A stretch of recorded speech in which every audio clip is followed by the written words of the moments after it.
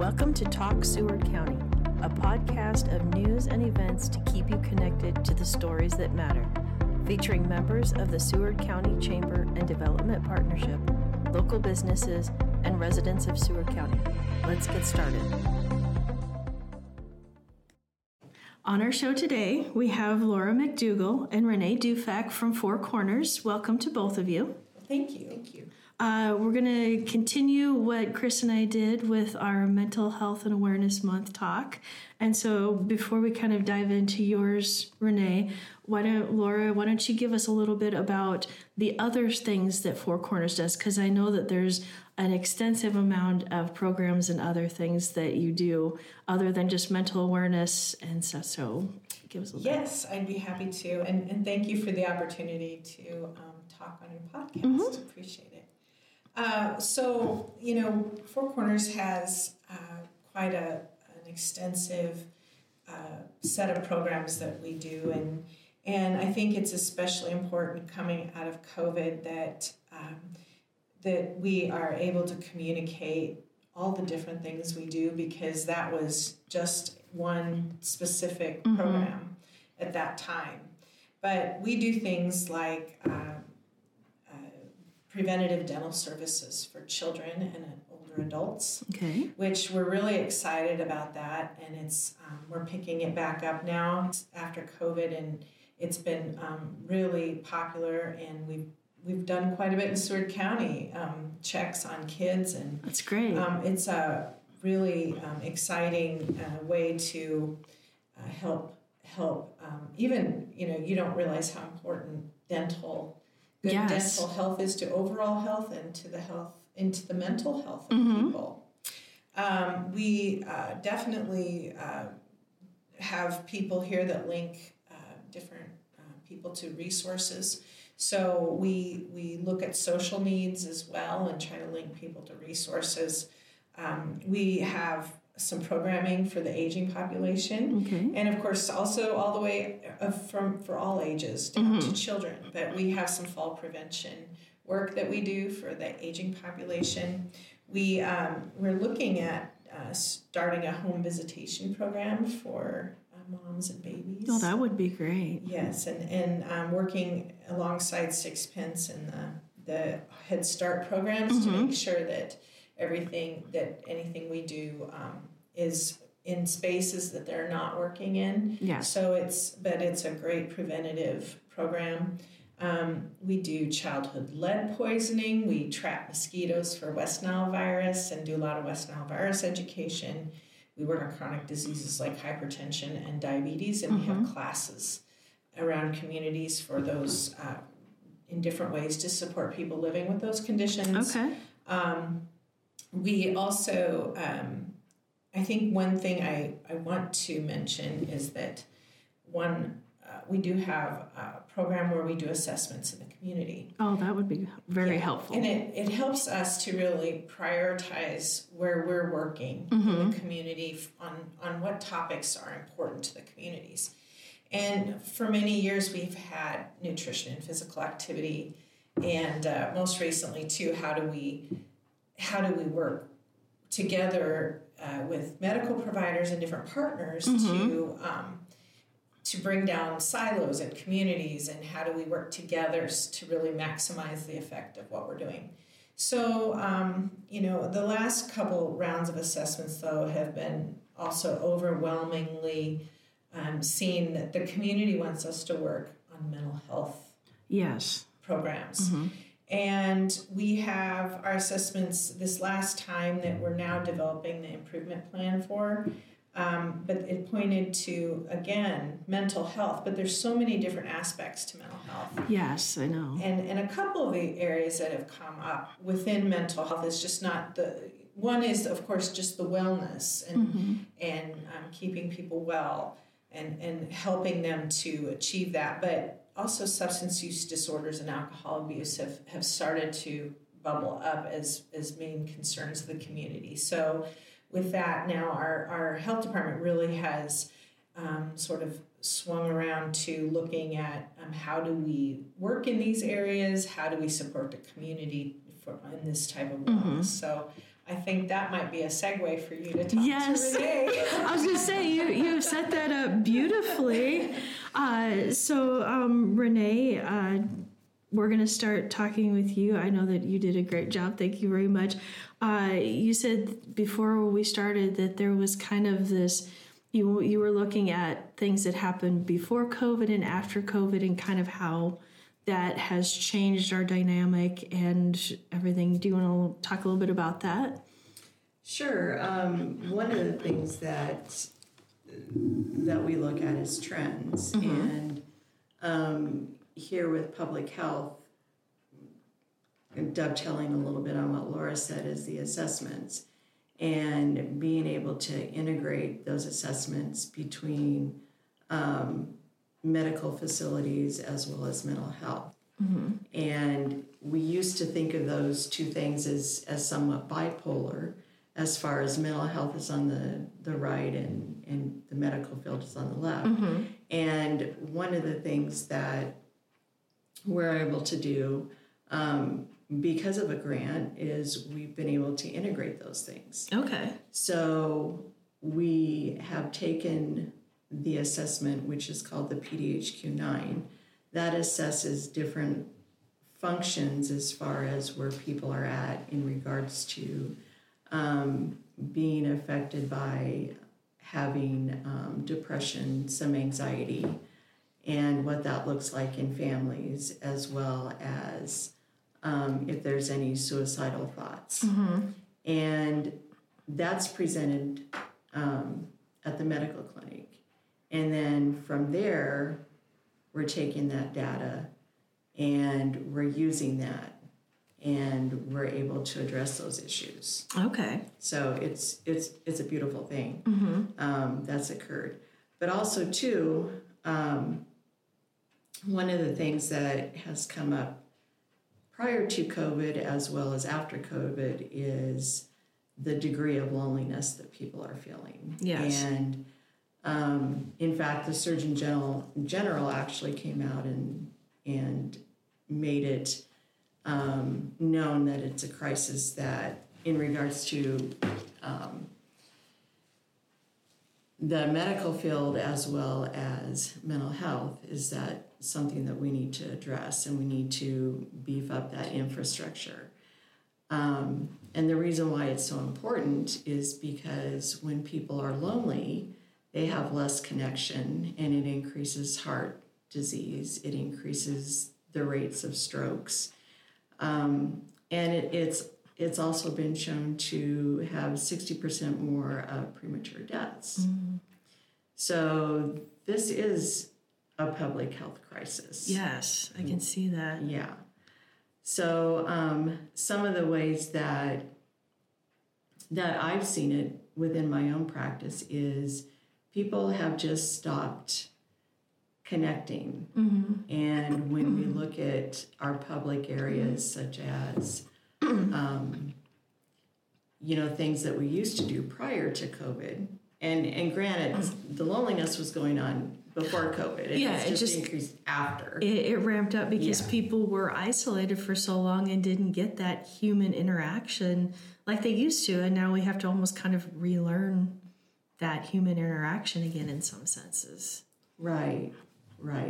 And so, it's about, okay, how can we have better social skills? Mm-hmm. And, even stopping and talking to somebody in the grocery store is beneficial. However, as far as this infrastructure that the Surgeon General was talking about, there's different phases in that in which he wanted to address. And one of the things that I think is important is policies, mm-hmm. and having policies in the community in regards to helping people more with transportation, and especially in the rural communities, getting people transportation to different events and being invited to those events. Mm-hmm. It used to be that people would do everything through churches. Yes. Well, now the attendance in churches has decreased, and part of it has been COVID. The other thing that I think that has really impacted is people have a tendency to be very stringent with their political beliefs. And so it's important that we work on acceptance. Yeah. And it's like we don't have to always agree in order to have social interactions and to be able to build those relationships. Okay. As far I know, mental health kind of encompasses, there's different levels for different age groups. Do you see a certain age group maybe that is affected more than others, or is it kind of that there's different versions of like mental issues or with different age groups? I think it's important with any age group. Developmentally, you're gonna have different things that are occurring. If you're looking at small children, what you're going to be looking at is, okay, where are they at in regards to their development? Okay. And being able to help them regulate their emotions. And a lot of that comes with parenting. So in regards to looking at children and what's going on in the home, it's vital that parents are involved. Yes, definitely. Yeah. And, if you're looking at middle school kids, one of the things that oftentimes occurs is body image, because they're going through that hormonal change, as well as they too need to regulate their emotions.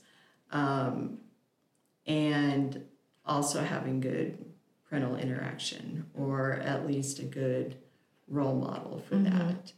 And being able to not so much depend on technology and phones, but having that one-on-one with friends and that one-on-one with parents. That's really important. And middle school kids are very interesting. You can either hate them or love them at the same time. I have one of those. I love her, but there are some days where it's kind of like, I love you so much. And sometimes, sometimes they like to draw us into their drama. Yes. And because we're parents and we're protective, we sometimes want to be mama bears. But it's important to allow them to have those emotions and to validate them, and to not shame them for that, because that's a normal part of the process. So, in regards to if you're seeing somebody from middle school doing a lot of isolation, and there seems to be extreme sadness or maybe not wanting to go to school, parents need to be able to take that temperature and say, okay, maybe you need to talk to somebody else, because oftentimes kids that age will listen more to a therapist that they trust instead of parents. And as parents, we need to put our egos aside a little bit and be able to let go of that. Because, it takes a community sometimes, takes a village. Yes, exactly. Well, they might be afraid to tell their parents exactly how they feel or what's going on for fear that, they're going to be upset. It might be easier to talk to somebody else that doesn't have that relationship, that they can just kind of express themselves maybe a little bit more. Yeah. And that's so helpful. And as well as it's helpful for parents too. So, in regards to high school age, high schoolers have a tendency to be back and forth. They want their freedom, but yet they don't want their freedom. And, so it's the same thing. They still need parents, but maybe not so much of that parental control, so to say. But I think it's important too that we look at what is going on phones and on internets, because sometimes that can create a lot of problems as far as bullying on the internet, or just maybe going to some places that we really don't want teens to be. Yeah. Because they can't process that information at their age. And then, of course, too, you have people trying to engage younger adults in not so pro social activities that go on the internet. Yeah, I know you talked a little bit before about the screen time and how much screen time anybody should have. I mean, it kind of even goes into adults. I see a lot of adults on their phones all the time, but it's important for, like children through teens that it's the screen time is limited. The screen time, it especially for younger children, it really impacts their brain. And when they start to be so engaged in that screen time,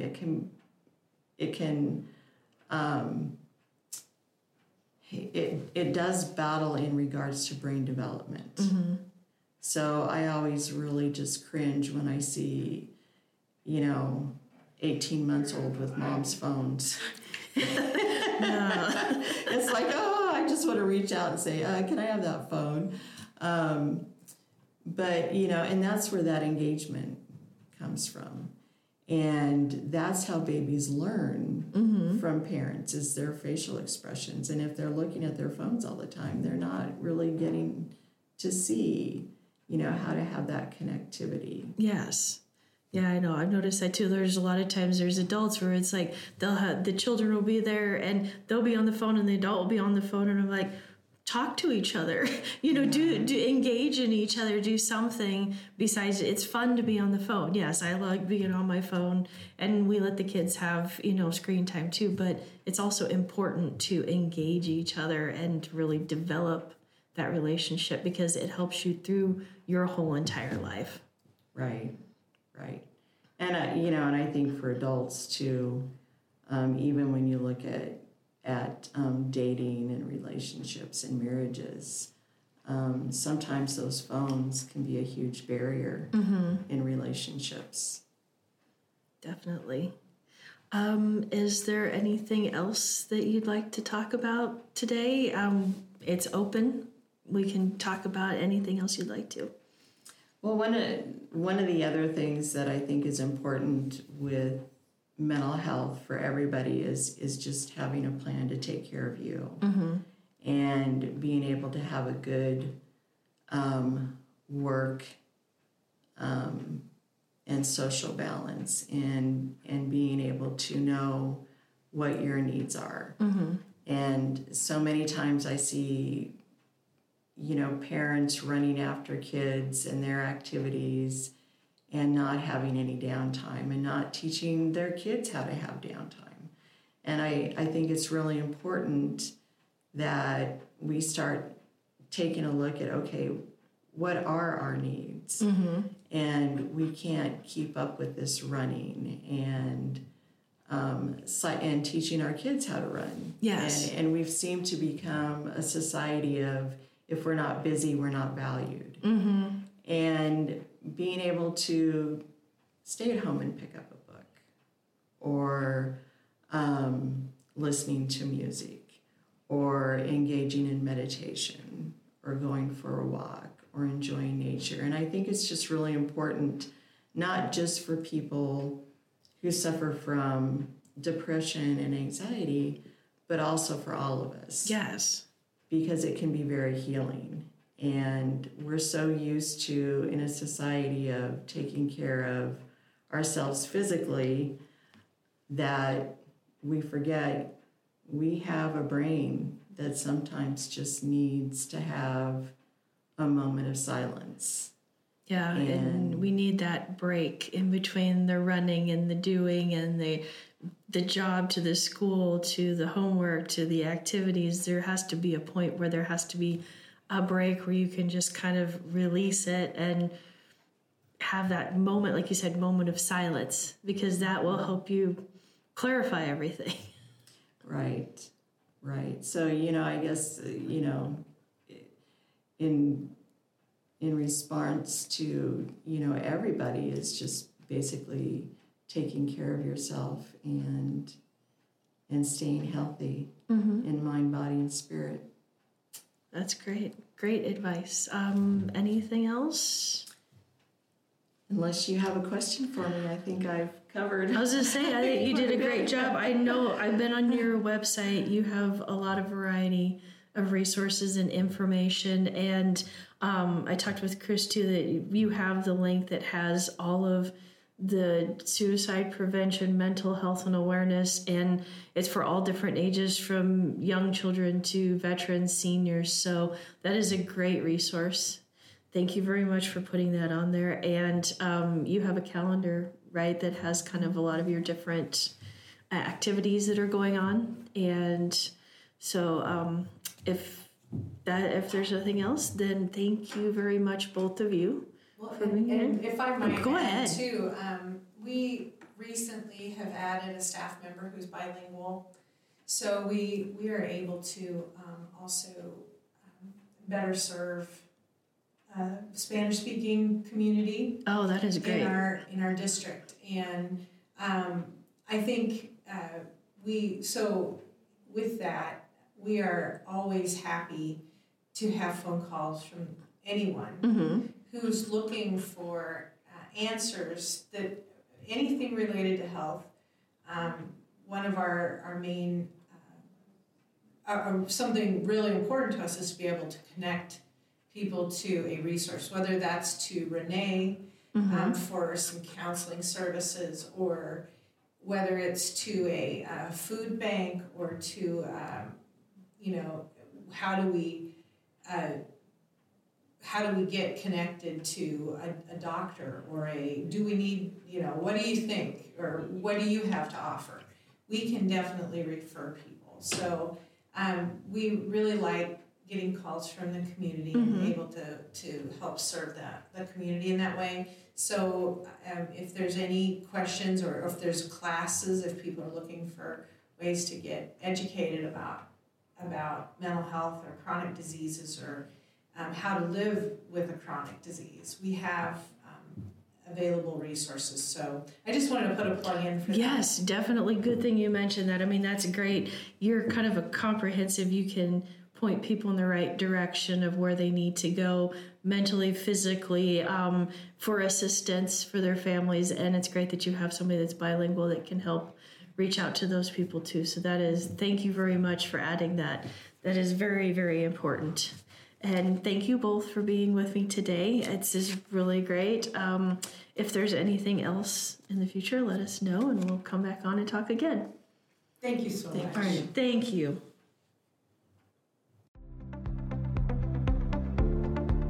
You've been listening to Talk Seward County, a podcast of news and stories that matter to you. Sponsored by Cattle Bank and Trust, Jones Bank, PetSource by Schooler, and Memorial Healthcare Systems.